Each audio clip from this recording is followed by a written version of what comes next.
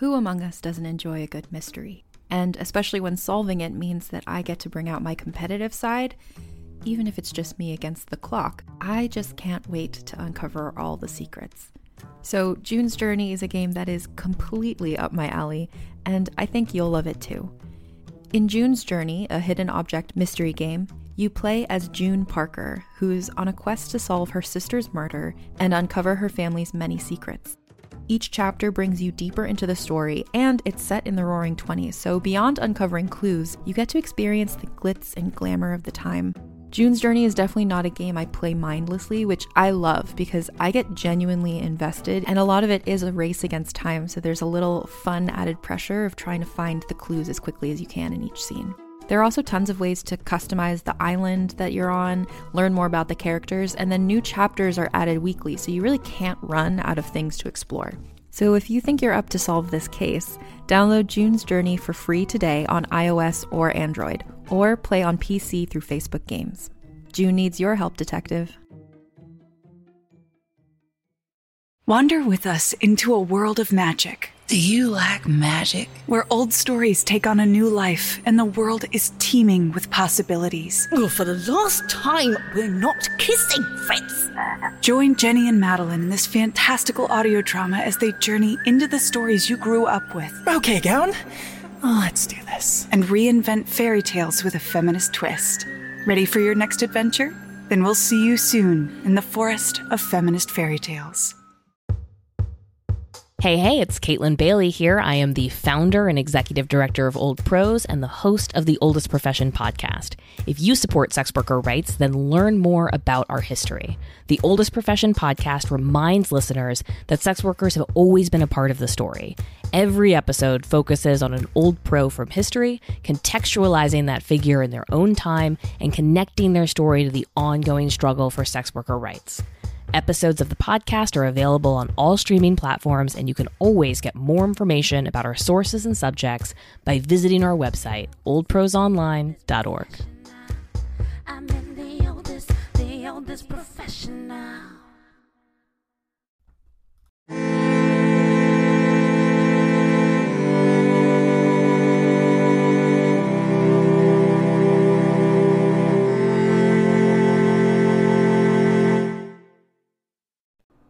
Hello, and welcome to Vulgar History, a feminist women's history comedy podcast.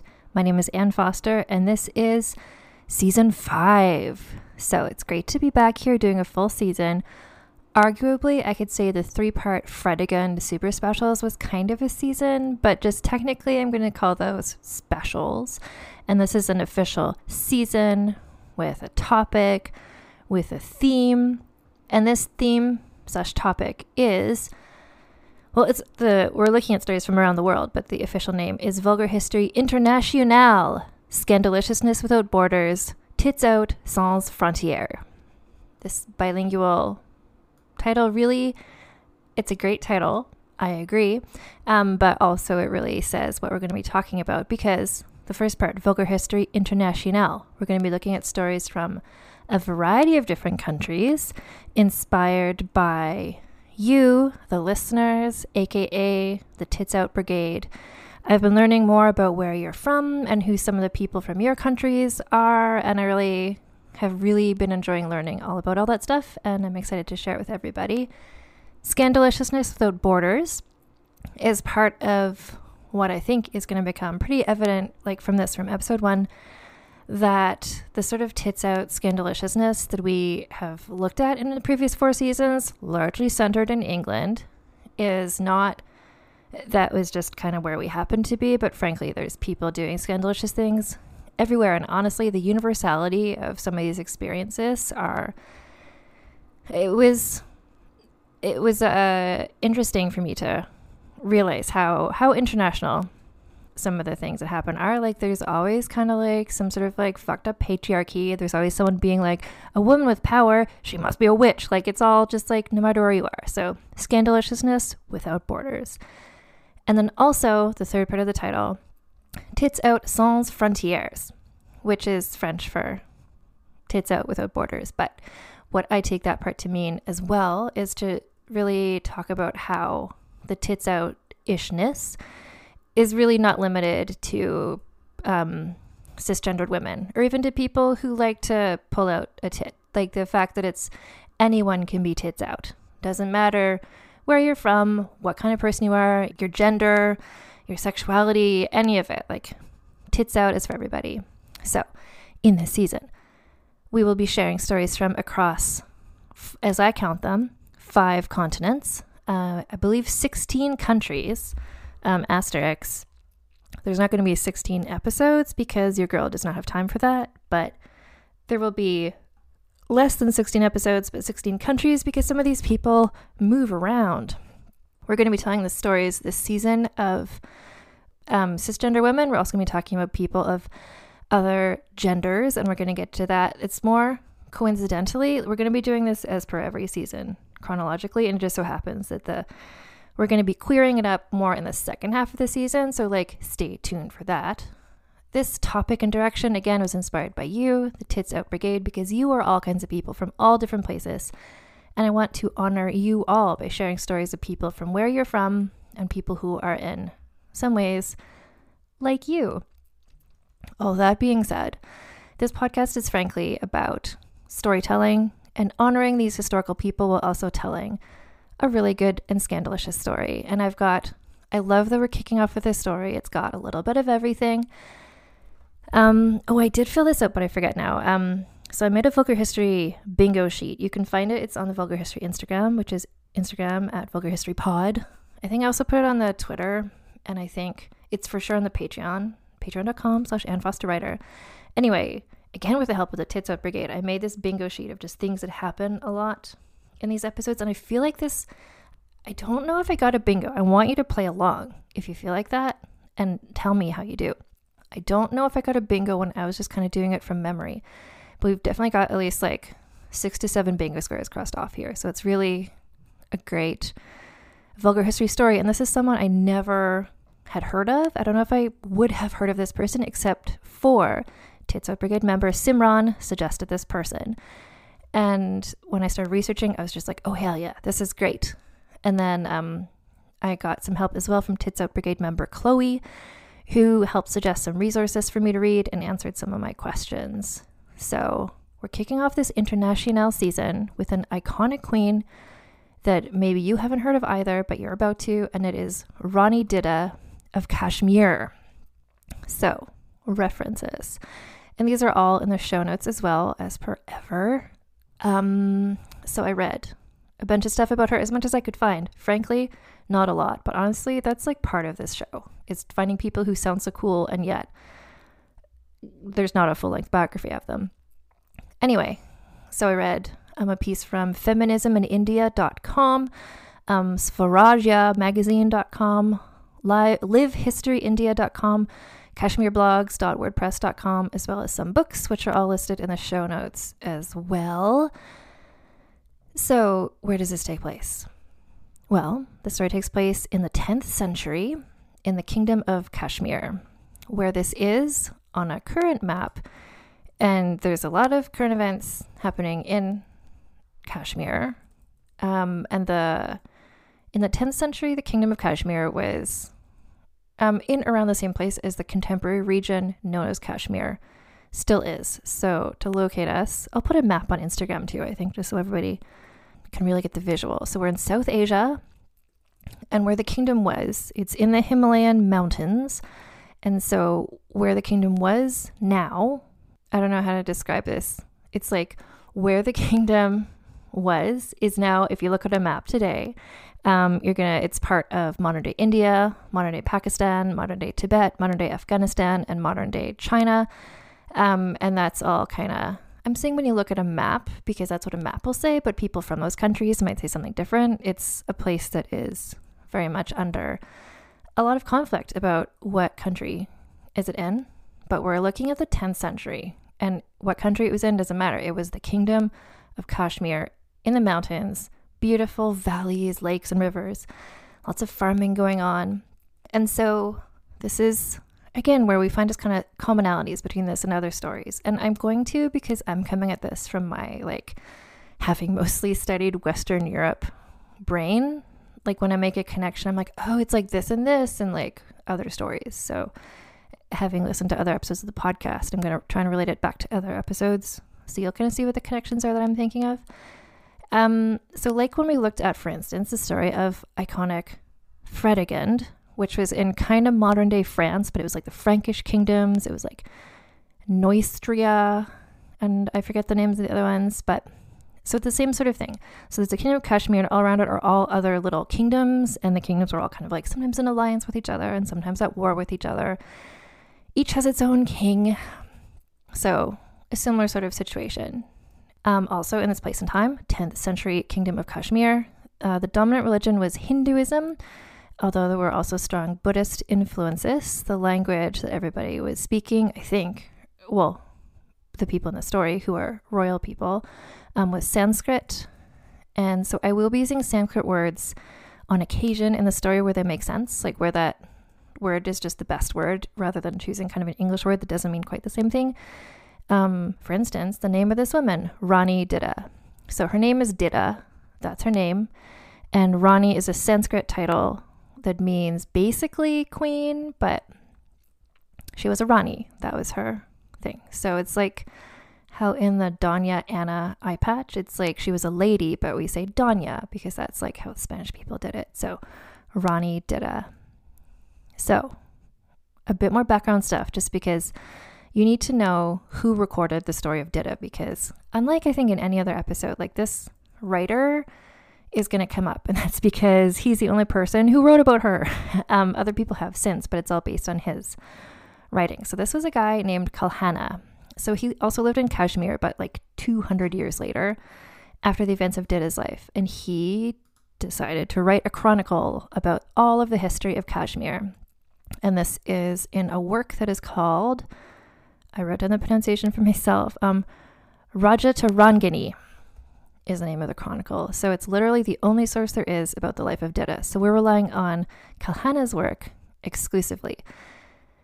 And that work is obviously written in Sanskrit. So I'm personally relying on the resources I mentioned and the books in the show notes, who are people who interpreted that. And then I read those English language sources because I am a basic bitch who only speaks English. So the thing with Kalhana is I feel like we can trust him. Like so often with these sources, who is the one who wrote the mean things about Cleopatra? Like sometimes it's like the only person who wrote about them was their like arch enemy. Oh, that's the Fredegund thing, right? Because it was all that guy who like Brunhilde. Anyway, so, you know, I'm skeptical sometimes when there's just one source about a woman. But the thing with Kalhana is that his work is known to be like brutally honest, to the point that scholars are like, what was this guy about? Like usually these chronicles were paid for by the kings. And so the people writing the chronicles had to be really nice about past monarchs because those were maybe like the ancestors of the current king. But Kalhana, I'm going to say, and this is like our tits out sans frontières, he was just like tits out in his writing. He was just like, here's what fucking happened. Like I'm just going to tell you the truth. Like, I'm not going to spin it. Like, here's what we know. So Kalhana, he's going to be kind of like a supporting character in this story. So Kalhana truly gave zero fucks and seemingly told the truth. And so I appreciate that about him. A historian named P.N.K. Bomzai wrote that in Kalhana's history, there are no heroes or heroines. Indeed, whether we love them or not for their virtues, it is their vices which make them unforgettable. And with that in mind, Rani Didda. So she was born in 924, 10th century, in the kingdom of Lohara, which is a kingdom that was near Kashmir. They were on a trade route near Kashmir. Her father was named Simharaja, and he was the king of Lohara, so she was the princess. So this is a royal story.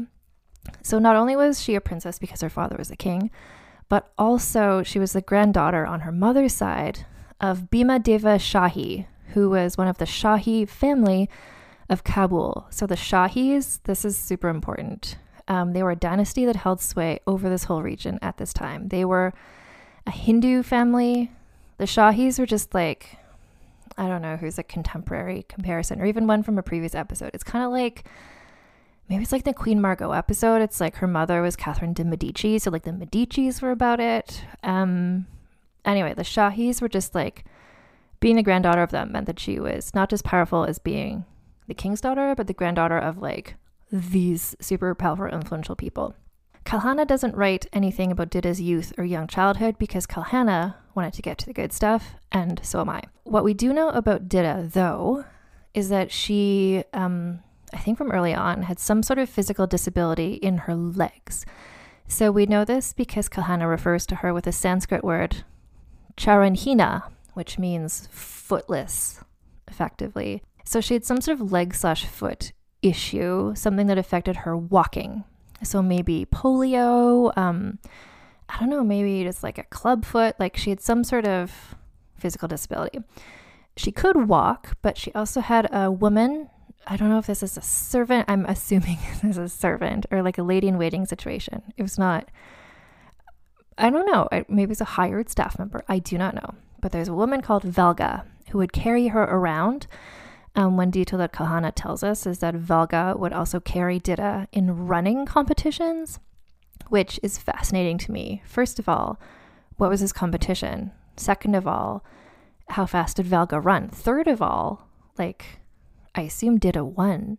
Like how when, what's his name? Nero would do in like ancient Roman times, he made them all have Olympics, but then he made everybody let him win. Anyway, I don't know.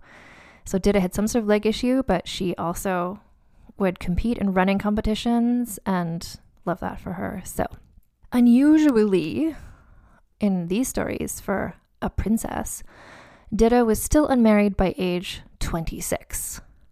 So I don't know why that is, and that does happen in some other stories sometimes. But given who her family is, I don't know if it's like they were so powerful, people were like the family wouldn't think anyone was good enough for her, or if, I don't know, maybe they thought, there's some information here later about like how people with physical disabilities were looked at, so maybe people didn't want to marry her, not sure.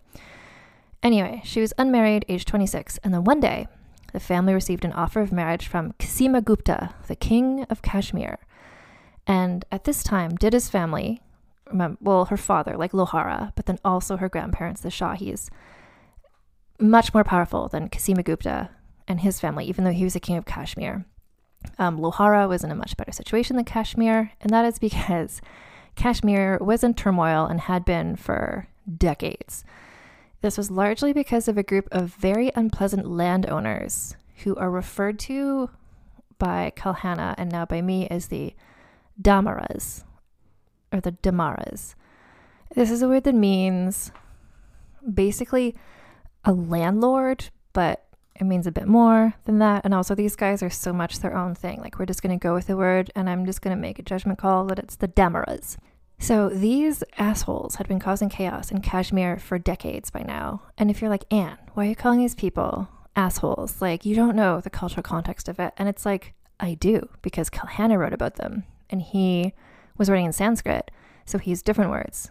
But he told it like it is, and he clearly explains how the Damaras were the worst. He says they were ill-mannered and uncultured, but they put on airs and acted they were better, like they were better than they were, and just generally inserted themselves in royal business, and they kept things in chaos because they kept switching allegiances. Like, they would support one king, then they'd support somebody else, and then that person would take over as king, and then they would switch to another person. Like, they really held the balance of power, and they were just making everything a mess because there was constant rebellion, and kings were being usurped way too often for any sort of stability. And this is for literal decades, and it's all just because of these assholes, the Damaras. For instance, a year before Kasimagupta asked if he could marry Didda, a man, well, his father, Parvagupta, became king. So Parvagupta became king by killing the previous king, who was a boy. I'm not sure how this came about, but he killed the boy previous king by weighing him down with rocks and throwing him in a river. So that's how Parvagupta became the king. So he basically threw the king in the river, proclaimed himself the king, but then Parvagupta died within a year of, sounds like heart disease type issues, which, given the kind of high stress way of life that seemed to be going on among people who want to usurp and be the king, could make sense, stress and whatever. At the same point, there's going to be a number of mysterious deaths in this story, and I don't think Kalhana theorizes this was murder, but I'm going to, because that seems suspicious. So Parvagupta was king for like not even a year, and then his son took over The son is Kasimagupta. So this is kind of the chaos that was already going on. Like, Kasimagupta was the king, had just taken over because his father died of quote-unquote heart disease after having killed the previous boy king by throwing him in a river. Like, somehow the Demaras were profiting off of all this chaos, and I don't understand how or why, but that's the sense I get. Anyway, so Kasimagupta is just like, fuck, I'm the king. The thing about him was he would not have expected to become king at this point because his father had like literally just taken over. Allegedly, according to Kalhana, Kasimagupta had been known as a bit of a dirtbag. He liked women, gambling, and he liked going on jackal hunts in the woods. But now that he was king, he was like, oh, okay. Like, looking at the kind of just like snake's nest all around him. This is giving me, this is like 1,000 years later. But like how it was when Cleopatra, you remember her and her family, and they all kept killing each other. Just like no one could trust anyone. He's like, I'm going to clearly be the next one tied to rocks and thrown in the river unless I figure out some good alliances here. He saw and knew that he would get political legitimacy and also the support of the powerful Shahis if he married 26-year-old Didda. And the family was like, okay, cool. And so the marriage was arranged. And our girl, Didda, comes to Kashmir. She went to the beautiful city of Srinagar, which, if you look at pictures, it's Kashmir in general, just like the picturesque, the way that it looks, like the mountains and the valleys, Srinagar itself. It's a beautiful place. And so she would have arrived, and she's just like, here's what's going to happen. I'm going to become an icon. I imagine she thinks to herself. Spoiler, she does. But anyway, she arrives. She's just like, this is cool. I don't know. Is she being carried by Valga? Maybe. I don't know. So she showed up, and everyone's just like, okay, who's this like 26-year-old person with some sort of like leg disability, whatever. But to the surprise of basically everyone, Kasimagupta met her and fell in love with her so hard and so obviously that, in fact, he started to become known to the people of Kashmir, his subjects. So they started calling him Didakshima, which effectively means like Didda's pet, like person obsessed with Didda, like person who is in love with Didda. So Kasimagupta, aka Didakshima, loves his new wife, and this is where you kind of get the sense that like Didda was a cool person, like. And he maybe, we think like, who is good enough for her? But it's like, okay, like someone who becomes so besotted with her that like is, even though he's a king, people start calling him that. It's like, okay, I feel like this is what Didda deserves. So what is the deal with this relationship? There are options here, and more than one can be true at the same time. Firstly, he was just totally smitten with Didda, and who can blame him? As we're going to see, she was a great person. And again, like, Cleopatra vibes, where like I don't know what she looked like, and I don't think Kalhana writes about that because he had more important things to talk about. But I feel like it must just be like a star quality, like that level of charisma where just people just are besotted by her when they meet her, and including, luckily, her husband Kasimagupta. So bear in mind that she was great, and of course he fell in love with her. And what could be true at the same time is like he knew who her grandparents were, like the Shahi family, who were really powerful, and he wanted to suck up to them. So by being really good to their granddaughter, maybe would make them work harder to like protect him/her. So both things can be true. Oh, and then also, because this always happens, and this is where it's just like, welcome to vulgar history. There were obviously rumors that Didda was a witch who had put him under a spell, and that's why he loved her so much, which I'm gonna guess is because of the physical disability thing. Like, again, I don't mean to like, I'm not like putting in suspense for this. Like, there's stuff later about another person with a physical disability. Actually, no, someone who was from before. We're gonna have a flashback moment in a bit. This was a culture and time in which people with physical disabilities were not accepted. So if people were like, why would the king be so in love with this woman who maybe has like a leg issue? I guess she must be a witch who put him under a spell. So mark that off on your bingo cards. Anyway, he had, also mark this off on your bingo cards, a coin minting moment. So Kasimagupta had coins minted, and just in this era, from what I gleaned from reading about all of this, / just the coin listings you can find if you're like a antiques coin collector. There was a lot of coins coming out at this place in time because who the king was kept changing, and a way to be like, I'm the king now. And everyone's like, are you though? Is to like make coins with your name on it. And everyone's like, well, it says it on the coin. I guess you are the king. So Kasimagupta had coins minted with not just his name on it, but Didda's name also, which speaks to how much he loved her and or how important she was. So the fact that she was influencing him to this extent made some people upset, because this stuff always makes some people upset. One of the people who was upset was, enter an important secondary character, Falguna, who was the prime minister. And in fact, he was the father of a woman named Chandralekha, who was also married to Kasimagupta. So, side note, polygamy was a thing that happened in this culture. Don't worry about it. It was not unusual for a king in this place and time to have more than one wife. But guess whose name was not on the coins? Chandralekha. Which I guess maybe made it also even more interesting how much he valued Didda. So Didda gave birth to a son whose name was Abhimanyu, and her grandfather, the powerful Bhima Shahi, visited Kashmir to see his great-grandson and to build a temple in his honor. And side note, this family, as you will see, is all about building temples in honor of various people. That was their love language. And everything is cool for 5 years. Apparently. And I mean, frankly, for like a king in Kashmir to last 5 years seems good. Like, good for you, Kasimagupta. But then, when Kasimagupta was on one of his beloved jackal hunts, he caught a violent fever and he died. So, Didda, widowed, and so she immediately hid her son to protect him from being murdered, because young boy kings got murdered, as we know, like her son's grandfather. So, and it was probably pretty likely that the son might be murdered. So, like, good instincts, Didda.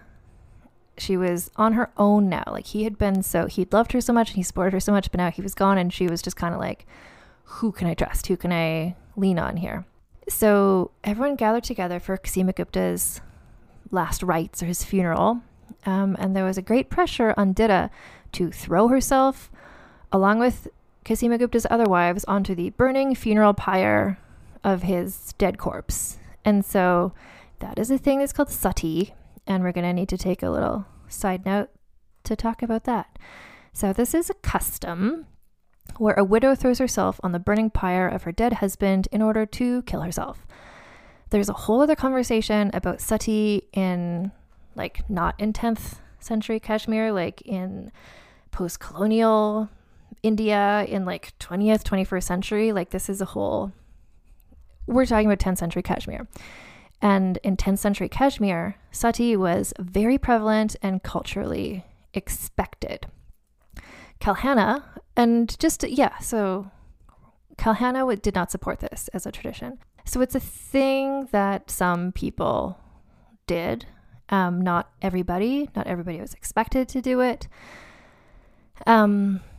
So Kalhana, our man on the ground, he explained that even though he did not personally support it, the custom at this time, Didda's era, was so deep-rooted in the ruling families of Kashmir that not only like the people who did this, who like died by throwing themselves on the burning pyre of men. So it wasn't just wives who did it, but in this era, Didda's era, but also concubines would do this, mothers would do this, sisters-in-law, which this all sucks. I don't want to make light of it. This is a horrible thing. But at the point where it's like, oh, your brother-in-law died, like, no, you have to die. It's like sister-in-law. Anyway, during this like big trend, Kalhana reports, in this era, ministers, servants, and nurses would burn themselves when their like king or whatever head of the household died. He also says one time, literally a cat, like a feline animal, out of affection for its dead master, voluntarily threw itself onto the funeral pyre. So people were just like, this is what was happening. Like, and if you're expecting like the cats and the sisters-in-law and the like housemaids to all do it, then like, of course the wife is expected to, and especially the like main wife, which Didda seemed to be. So she was age 31, and it was very culturally expected that she was going to throw herself on Kasimagupta's funeral pyre and die. The Damaras would have been especially wanting her to do that because they lived for drama. But Didda was like, I'm going to pass. Like, no thanks on the sati. And the thing is, she had historical precedent to support her reasoning for staying alive. She said she had to stay alive to protect her young son, who was the new king. And the historical precedent she had for this was recent enough. She must have known that this happened. And what happened about 50 years earlier was another widowed queen had refused sati for the same reason. And that person was Rani Sugantha. And this is our flashback moment. Rani Sugantha. So again, this is like 50 years pre-Didda. There was this person. So Sugantha, like Didda, had been the daughter of a king who was then married to the king of Kashmir, who then, I didn't write down his name. Anyway, she married who the king of Kashmir was at that moment. And that was like a decent reign. Her husband, the king, reigned for about 15 years. And then when he died, it was expected Sugantha would commit sati, but she refused, saying she had to stay alive to act as regent to her son, who was the new boy king, and his name was Gopalavarman. Like so many other queen regents we've looked at on this podcast, again, looking at you, Fredegund, Brunhilde, Sugantha was more than capable at managing the affairs of the kingdom, while the king was literally a son who, like, I don't know, played with trucks or whatever. There were rumors that she was promiscuous, which seems unlikely given the culture she was living in and the position she was in. But given that the Damaras hated her and wanted to ruin her reputation, so of course there were these rumors that she was just like this crazy, what was her name, the one from the Agrippina story? I can hear you all yelling at me, or imagine you are. You know, remember when there was like the wife and then she like theoretically had the like having sex contest? Like Messalina. People are just like, oh, she's just like this Messalina type person. And Sugantha's just like, I'm just trying to rule the country. Get off my back, Damaras. Anyway, one rumor, which maybe is true, is that she had an affair with her treasury minister, who allegedly took on king-like powers. So Sugantha was like the regent, the son was technically the king, but this guy, the treasury minister, was maybe sort of like manipulating her to get more power. For sure, he was a shady guy. For instance, he stole state treasures. So Sugantha's son started investigating the treasury minister. The treasury minister heard about this, so he hired someone to assassinate the king via witchcraft, as you do. So it's like hiring an assassin who knows witchcraft. Love it. So the king, in fact, coincidentally or witchcraft, died of a fever, and then the alleged witch assassin died by suicide after his involvement became known. I guess that was more, he knew his punishment would be really bad. So anyway, he died. The son is dead. The next king was Sugantha's next son, or I guess it could have been a different wife's son. Anyway, another little boy became the new king, but he died mysteriously after 10 days. The lack of a new heir caused even more chaos in Kashmir. The Damaras were just like loving it, started plotting a coup. So a group of decision makers, this sort of meeting, this like grand jury was called, that's called the Mahapanchayat. And so it was kind of like leaders from all different parts of the land came together and they voted who should be our new monarch. And because Sugantha had been effectively leading for a couple of years and she was quite popular among the people, she was proclaimed to be in charge. And so to make it all official, I mean, you know what she did? Coin minting. So she had coins minted that say Sri Sugantha Diva. So unlike the title Rani, which is always applied to women and is a political title meaning queen, Sri, the prefix, is a religious term usually given to saints and gurus and almost never to a woman. So by putting Sri Sugantha Diva on the coins, she was making it clear that she was not just the king's mother or the king's wife, but basically the king. So this is like, who is the one? I'm sorry, I promise I prepare for these podcasts, but just things occur to me. Was it Hatshepsut in ancient Egypt? Haven't done on the podcast, but I feel like you guys might know. Who wore the like sticky on like beard because she's like, yeah, I'm a woman, but I'm also the king. Like there's been other stories like this too. Is it Ethelfled where it's like the word queen only meant like wife of? So if you're in charge, then you're called the king. Guess what? There's going to be like at least 2 more stories this season where women do a similar thing where they're just like, I am king now. So the thing is, part of why they voted her in and potentially part of why she agreed to do it, because I don't know how ambitious she was, was because Sugentha's daughter-in-law was pregnant. So this is the widow of her son who died. And presumably this unborn child could be the new king and would replace Sugentha when he was born, and she could go on and be regent or whatever afterwards. But then, sadly, it was a stillbirth, so Sugentha was now the monarch with no heir. And she looked around and she's like, okay, I get the sense that she maybe didn't want to be the monarch, but she's like, okay, what if my heir could be one of my relatives, who is a man who is nicknamed Pengu, which is a Sanskrit word that means lame, because, like Didda, this guy had some sort of physical disability. The Damras didn't support this choice because of his disability, and they were the worst. In fact, they disliked this suggestion so much that they dethroned Sugentha, and in her place, they put Pengu's son, Partha, who is 10 years old, and Sugentha went into exile. 8 years later, she had gathered enough allies together that she could wage a war against Partha to try and become monarch again. There was a fierce battle, but her side lost, and she was captured, imprisoned, and killed. Kalhana really summarizes this all up when he wrote in his book, "Strange are the ways of fate, ever falling and rising." So Didda would have known what happened to her, but she also knew that some things had gone right for Sugentha. Like, if she was able to stay on top of the political situation and she stayed on as regent, maybe she would fare better than Sugentha. So the issue is, of course, the Damaras and other factions at royal court. And Didda figured out, like, okay, I need to just, like, be on top of this and be politically savvy and not get myself murdered or my son usurped. Her son, Epimanyu, was crowned as the new king. She was installed as the regent. If you remember, the prime minister in her era was Falguna. Remember, his daughter had also been married to Kasimagupta. Don't know if his daughter jumped in the fire or not. But anyway, I'm going to assume she did. Falguna was not a fan of Didda's, and he was like, ooh, like, I'm just going to, like, flee the city in fear of my life and hide away somewhere because Didda is in charge now and she hates me. And frankly, yeah, because Didda was suspicious of everybody, obviously, because nobody was trustworthy at all, clearly. This is one of the situations where paranoia was like the best call and a reasonable response to what was going on. Falguna leaving town, also good instinct, because we're going to get to this, but Didda was not afraid of murdering her enemies. So she faced a direct challenge from her sister-in-law's adult sons.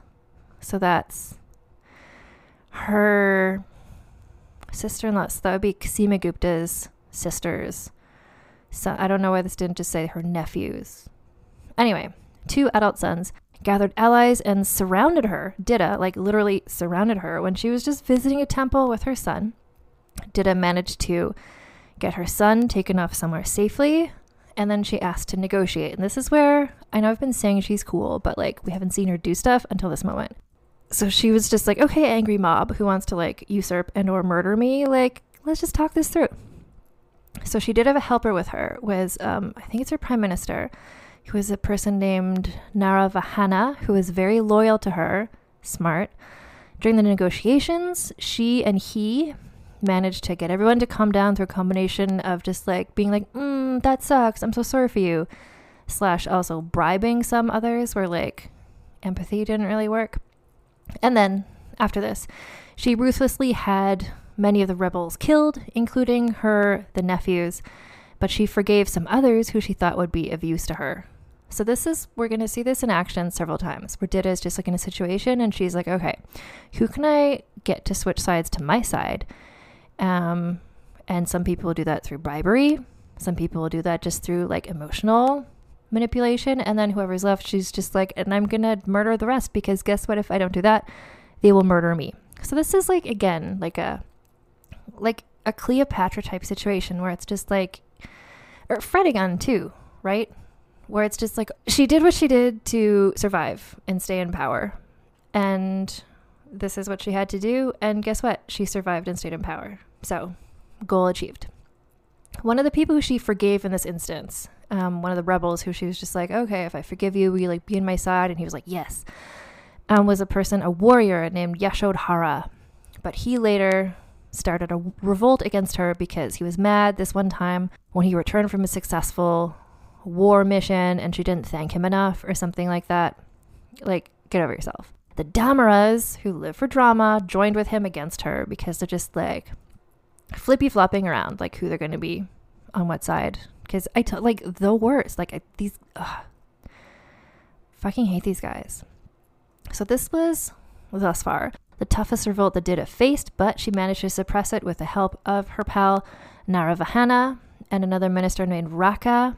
And again, with her just kind of like ruthlessness, like the rebels and their relatives were all brutally killed. And like, frankly, in this situation, if you want people to stop rebelling against you, that is what she saw she had to do. Kalhana wrote about this victory. He's such a good writer. The lame queen, whom no one had thought capable of stepping over a cow's footprint, got over the host of her enemies, just as Hanuman got over the ocean.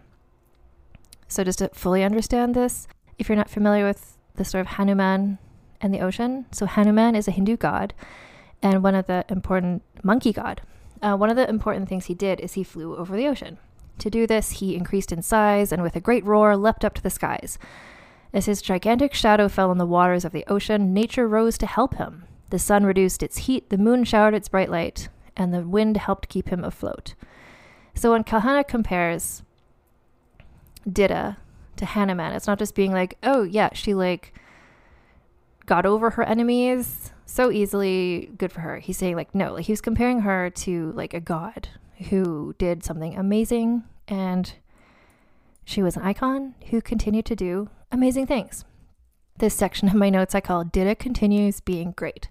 So she was still mistrustful of everyone. Obviously, why would she suddenly not be? Like, this had kept her alive to this point. She started to get concerned when her right-hand man, Naravahana, started becoming more powerful and important. She's like, is he going to betray me? So she did kind of her version of ghosting him, which in 10th century Kashmir was she just started favoring other courtiers.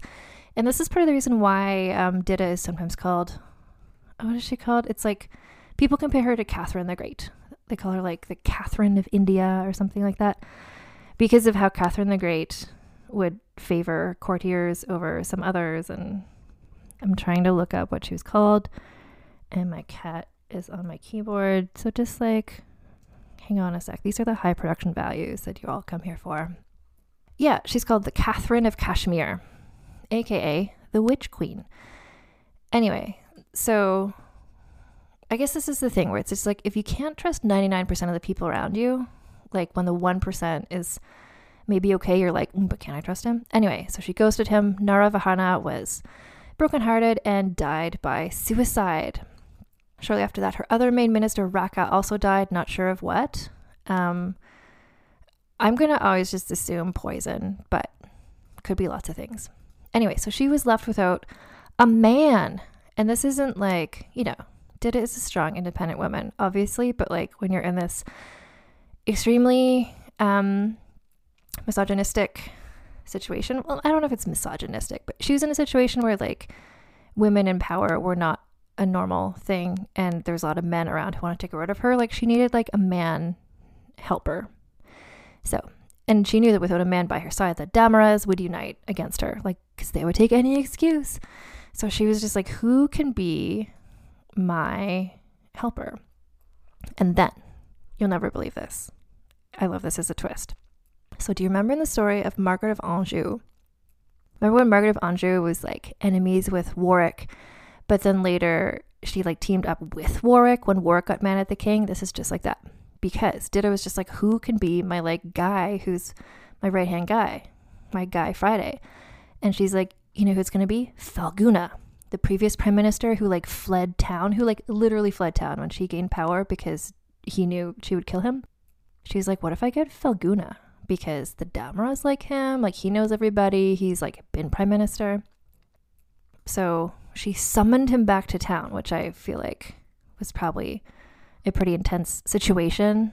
I'm picturing him like living off the grid, like Dexter in the finale, the first finale of Dexter, just like lumberjack. Like, anyway, He came back to town. He's just they're like, Didda wants you to be prime minister again. He's like, or does she want to murder me? But anyway, he came back. And guess what? He was a great helper to her. He persuaded the Damaras to cool off. She made a good call. This is one of the things she was good at, was choosing who would be her good lieutenants. But then her son Abhimanyu, aged 22, died. I did not write down of what, but we're going to guess it's 50-50, either some sort of plague or murder. Anyway, he's dead. His heir, he was 22, so he had a son. His son was called Nandagupta, who was crowned the new child king, but because Nandagupta was a child, Didda continued on as regent in that very Brunhilde sort of manner. But she's obviously very upset about her son's death. And she spent a year just like in her grief, just like commissioning buildings, because that is the Shahi way she built. So her son was called Abhimanyu. So she built a temple and a town named after him. She also built a temple and a town named after her. And then another temple named after her. This is now called the Didmar area of Srinagar. She also commissioned a building, I think around this time, in honor of Valga, the helper who carried her around, called the Valgamath. But by one estimate, she laid 64 foundations. So just like the vivid, like physical reality of her grief was expressed through this orgy of building, commissioning. And then her grandson Nandagupta fell sick and he also died. And again, plague or murder, I don't know. He was succeeded by a third younger brother who also died. This is getting suspicious. So then another grandson became king, Bhamigupta. At this point, Didda was again accused of witchcraft and bringing about their deaths. I would also suggest, was she or someone else literally just killing them, not in witchcraft, but just with like murder ways. Anyway, Didda, still lots of people suspicious of her, but she was still in power. And then, speaking of death, Falguna died. I have to assume there's some sort of plague going around. Like, this is a lot of people to all die all in a row. I'm going to guess dysentery, just so you can mark that square off on your bingo cards, but could have been anything. Anyway, but then twist. So Didda's just like, fuck, I need like a man again. But guess who came on the town? A new man came on the scene named Tunga. Tunga was a Khasa buffalo herdsman from Poonch who had come to Kashmir with his brothers and was employed in her government as a letter carrier. She was impressed by his capabilities. I mean, at carrying letters, I don't know. I have to assume he was also really hot. Maybe. Didda started promoting him. She's just like, whoa, I don't know what the sequence of jobs was, but it ended up with him, Tunga, becoming prime minister / commander of the armies. So the trajectory from like buffalo herdsman, letter carrier, prime minister speaks to his abilities, I guess. But also at this point, I think we all trust Didda can spot when someone has talent. She's not just like promoting rando anybody. He was widely considered to be her lover, and frankly, I hope he was. Good for both of them. Meanwhile, the king was her grandson Bhamigupta, who was getting close to being an adult, and he was getting more interested in like administration and like didn't want Didda to be like doing all the work all the time.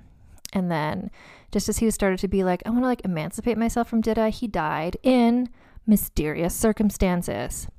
Kalhana says there's a rumor that Didda imprisoned and tortured him to death so she wouldn't have to give up power, which is like quite a specific rumor. If I was Didda and I wanted to get rid of him, I wouldn't imprison and torture him to death. I would just either hire a witch assassin or just like secretly poison him. Anyway, did Didda kill all of her grandsons? Did she kill even one of her grandsons? It's 50-50 maybe. Whether she killed him or not, she took over after him. And like Sugantha before her, she was not just Rani Didda, she's now Sri Didda Devi, and had the coins minted to prove it. That's right. This is a 3 coin minting moment episode. And then, for the next 22 years, she continued on as ruler. I love this as just like how much stuff happened like every day for the last little bit. And then it's like, and then 22 years, everything was fine. And honestly, like the world we are all living in right now, I would love nothing more than for the next part of my personal biography to be like, and then for the next 22 years, like nothing interesting happened. I would love that for all of us. But I mean, I'm sure lots of interesting things happened. Didda quashed rebellions by using her standard combination of bribes, murdering people.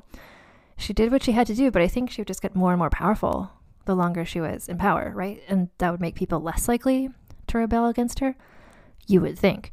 In this instance, I think that's true. But there's some other people this season where you would think, but then in fact, when the woman in power got older, that made people more bold. Anyway, Kalhana writes about this 22-year period.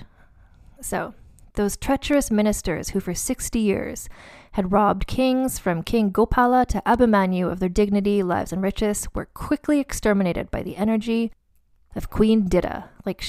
Things had been so chaotic in Kashmir for so long, 60 years, according to Kalhana.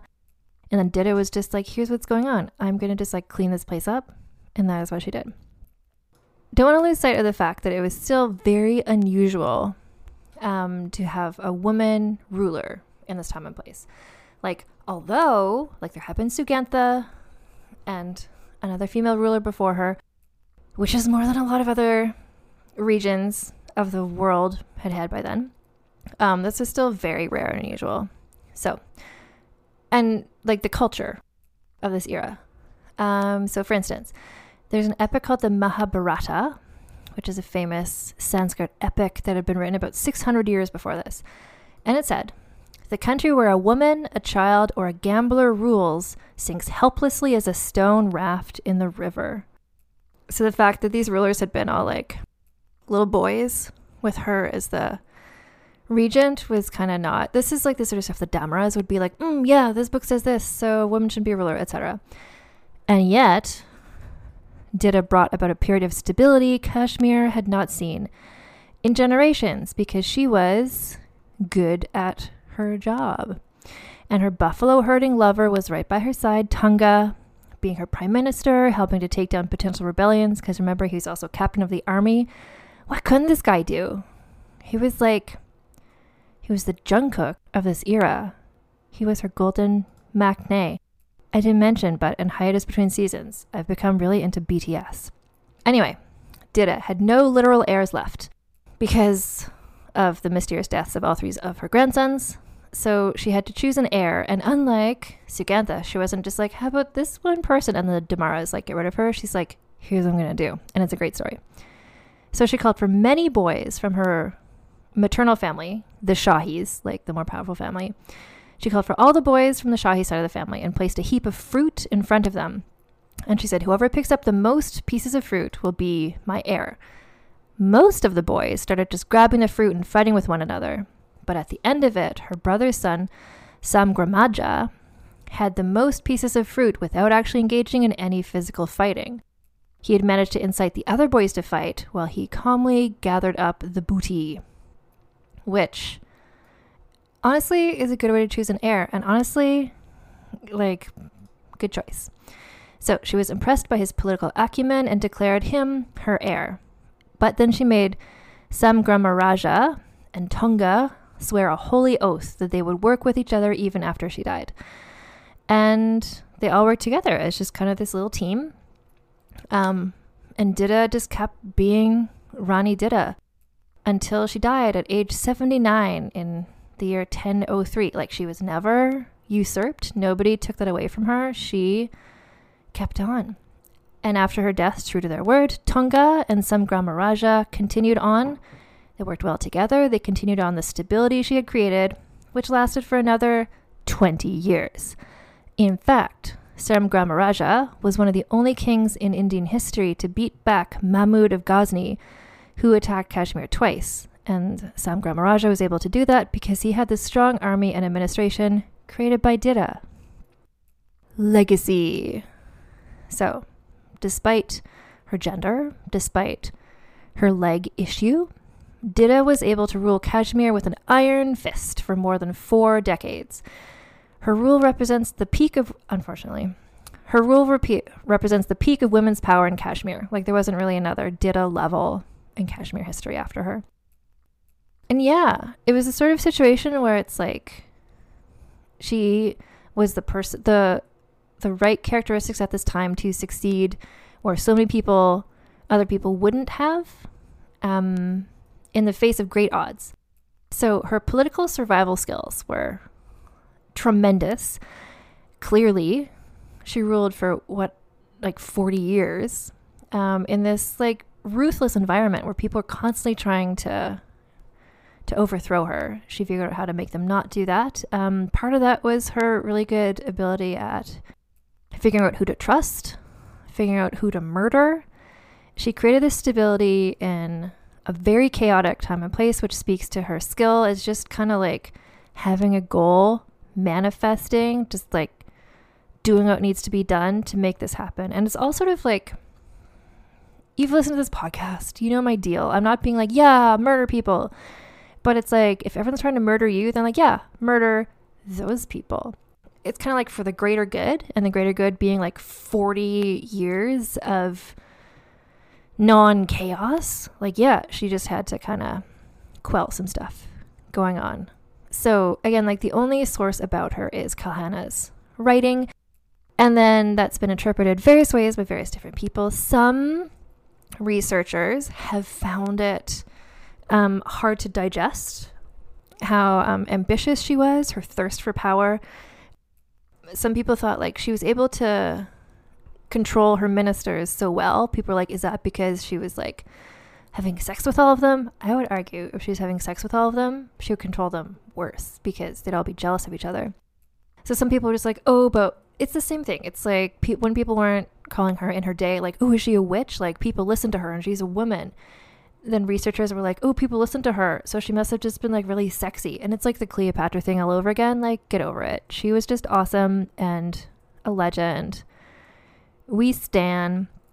And frankly, what in men would be admirable ambition and displays of power become in her like a failing and an evil, like women shouldn't be like this, etc., etc. But I mean, who gets the last laugh is like this fucking woman who like stayed on the throne until she died. Like, no one ever managed to get rid of her. I love her. So it's time to give her, before we get to the score, there's a new little section. So if you've been following the Instagram stories, which is kind of where a lot of / all of my sort of interaction has been lately with you, the Tits Out Brigade, in preparing this season, I came across some people who I thought were good, helpful people. So often these stories are about like a woman or a person who is just like all on their own and they have to figure it all out themselves and everyone's betraying and being terrible to them. But sometimes a person is good and helpful. And so I'm not going to have this in every episode, God knows. But in some episodes, I will bestow the Lady Jane Seymour Memorial Award for Outstanding Supporting Performance. Lady Jane Seymour, just to remind you, not the one who married King Henry VIII. Lady Jane Seymour was the best friend of Catherine Grey, and she was the one who helped Catherine Grey send the sexy letters back and forth with Ned. She was the one who like helped arrange the super secret sexy wedding. I believe Lady Jane Seymour was the one who like literally ran outside, grabbed a priest, dragged him inside, and made him do the super secret sexy wedding. Like, above and beyond. Lady Jane Seymour, like BFF Hall of Fame, but also she's now the namesake for the Lady Jane Seymour Memorial Award for Outstanding Supporting Performance. Now, I've only thought of one other person besides her who would get it, and that is Thomas Keyes, who was the husband of Lady Mary Grey. Remember, she was very short and he was very tall. And then he was put in the little jail cell and his arms and legs were too long and he was so uncomfortable. And all he wanted to do was love her. Anyway, he gets that too because I don't know exactly what the qualifications are for this, but it's basically like you need to be like supportive of the main character of the podcast and also like go to your deathbed never having betrayed them. So Lady Jane Seymour, Thomas Keyes, and I am going to include Tunga in here as well because he just came on the scene. Didda saw his potential. He lived up to that potential. He swore an oath to always be to work with her heir. And then he did. Like, Tunga, I feel like, was there for her in a way that I really appreciate. So Thomas Keyes, Tunga, well done. Kasima Gupta, I considered, but he wasn't in the story long enough to really do anything. But I do appreciate that he loved her so much and put her on coins. That really set her up for success later on. So now it's time for the Fredegund Memorial Scandaliciousness Scale. The first category is scandaliciousness. So this is often like, did somebody have secret sexy affairs? Did somebody have secret scandals? Was there espionage involved? Was there that level of stuff?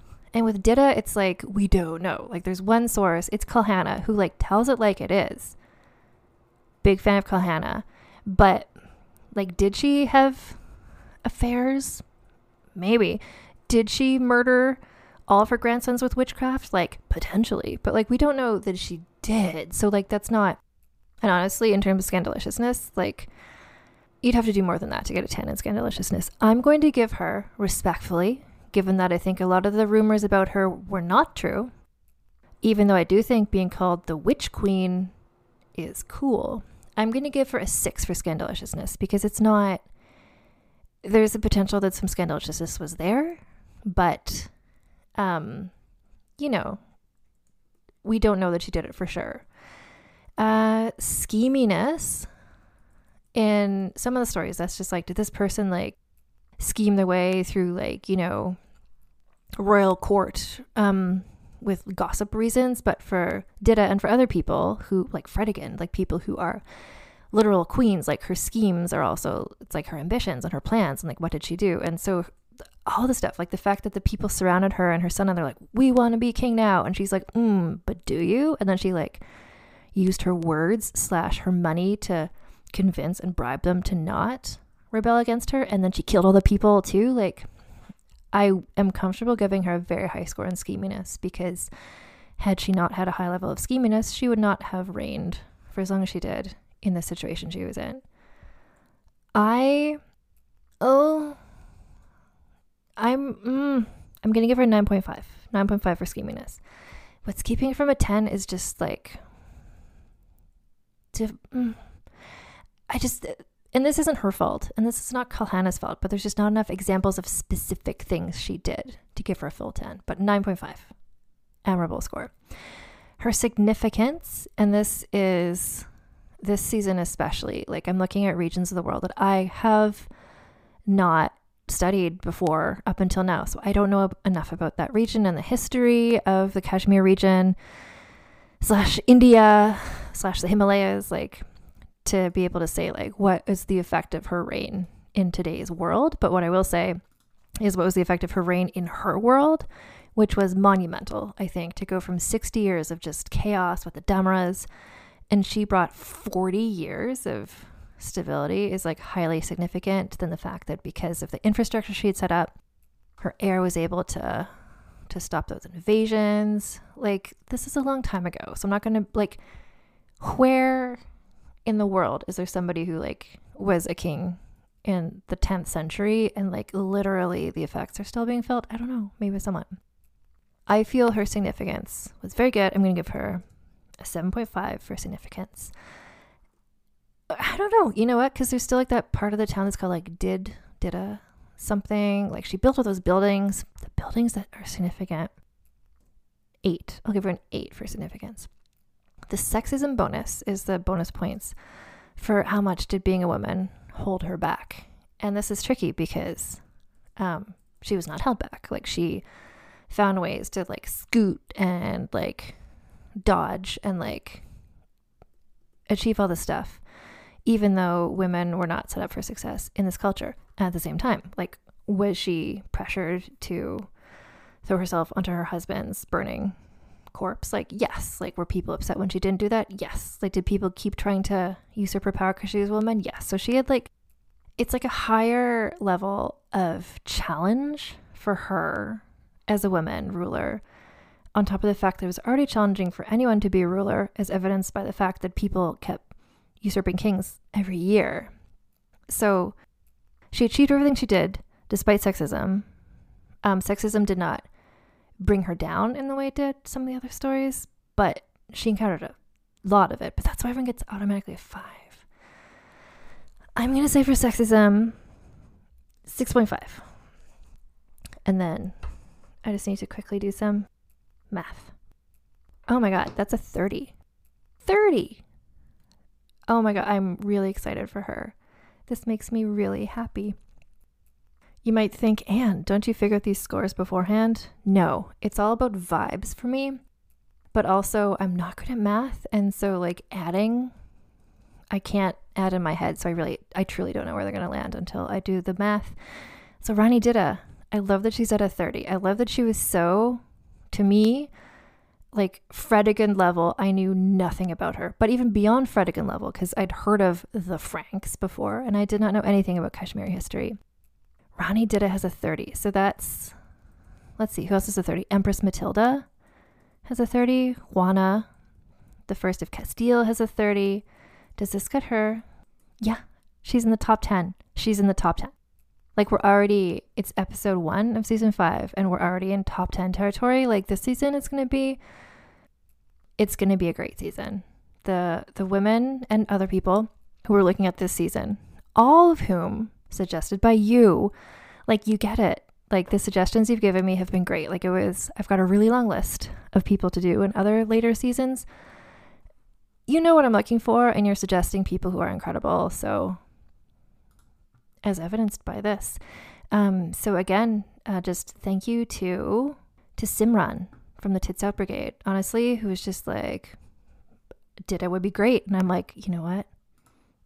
An icon for all of us.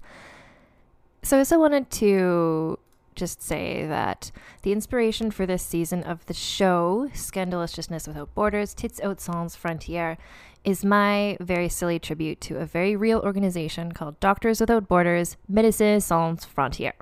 This is a worldwide movement that provides medical assistance to people affected by conflict, epidemics, disasters, or exclusion from healthcare. Their actions are guided by medical ethics and the principles of impartiality, independence, and neutrality. So truly, without borders, they just go wherever medical help is needed. And they have worked, and I believe are still working, in places including Kashmir. So more than 1,000 years after Didda lived there, the region is today facing lots of really horrific violence and conflict. So you can visit their website at msf.org or click the link in today's show notes to learn more about Doctors Without Borders and or to donate to this organization. Speaking of websites, I have one now. You can go to vulgarhistory.com for show notes. I'll be putting up the references for every episode there, as well as links to the store. And there's also a contact button, so you can send me a message to suggest somebody who you think I would like to talk about on the podcast. And thank you to everybody who already has suggested people. Please know that I have an extremely long spreadsheet. And so if I haven't gotten to talking about the person you suggested, that doesn't mean I'll never do them. That just means there's a lot of names on the list, but I'm happy to add more names to the list. So please, you can contact me there or also send me DMs on Instagram.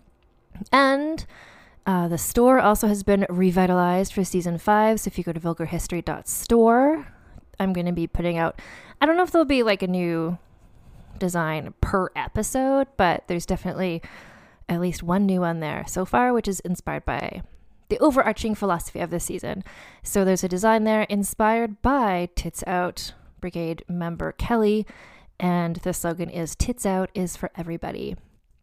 Another way to support me / this podcast is wherever you're listening to this podcast is to give it the 5-star rating and also put in a little review.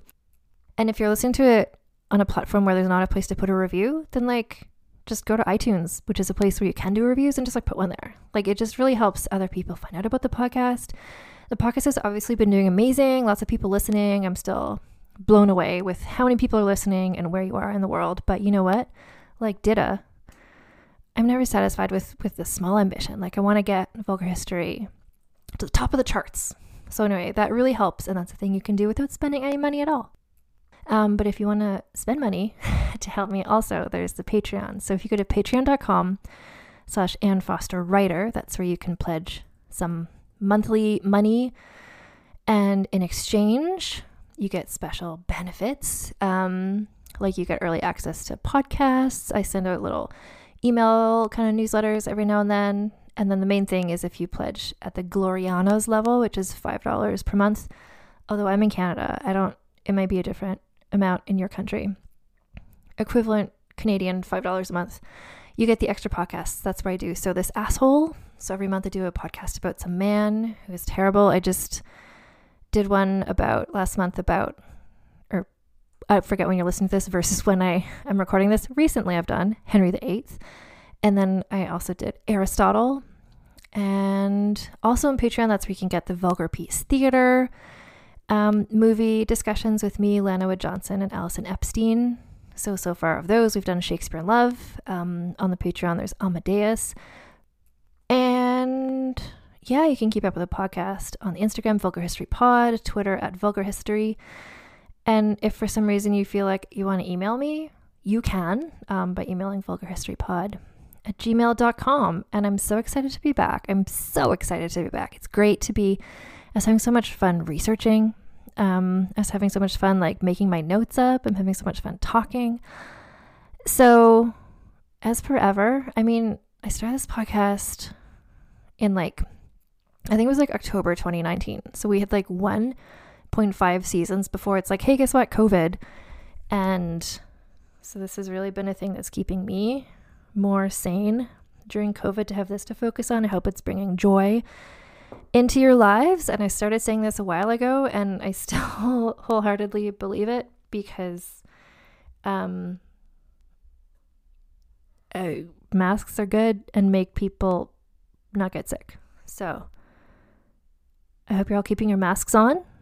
I hope you're keeping your tits out, be that literal and or metaphorical and or both. I'll talk to you all next time. This is going to be a fun season, and yeah, talk soon.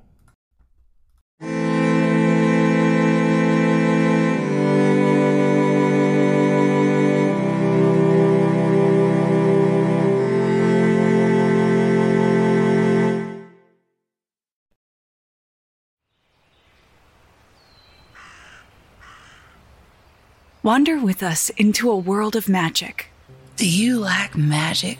Ever since I was born, I could hear the spirits of the other world. Where old stories take on a new life. If you break even one of these conditions, the consequence is death. And the world is teeming with possibilities. It's midnight, girls! They're here! Get ready to change! Well, for the last time, we're not kissing, Fritz! Join Jenny and Madeline in this fantastical audio drama as they journey into the stories you grew up with as you've never heard them before. You are no more than a demon! Okay, Gown. Let's do this. And reinvent fairy tales with a feminist twist. Ready for your next adventure? Then we'll see you soon in the forest of feminist fairy tales.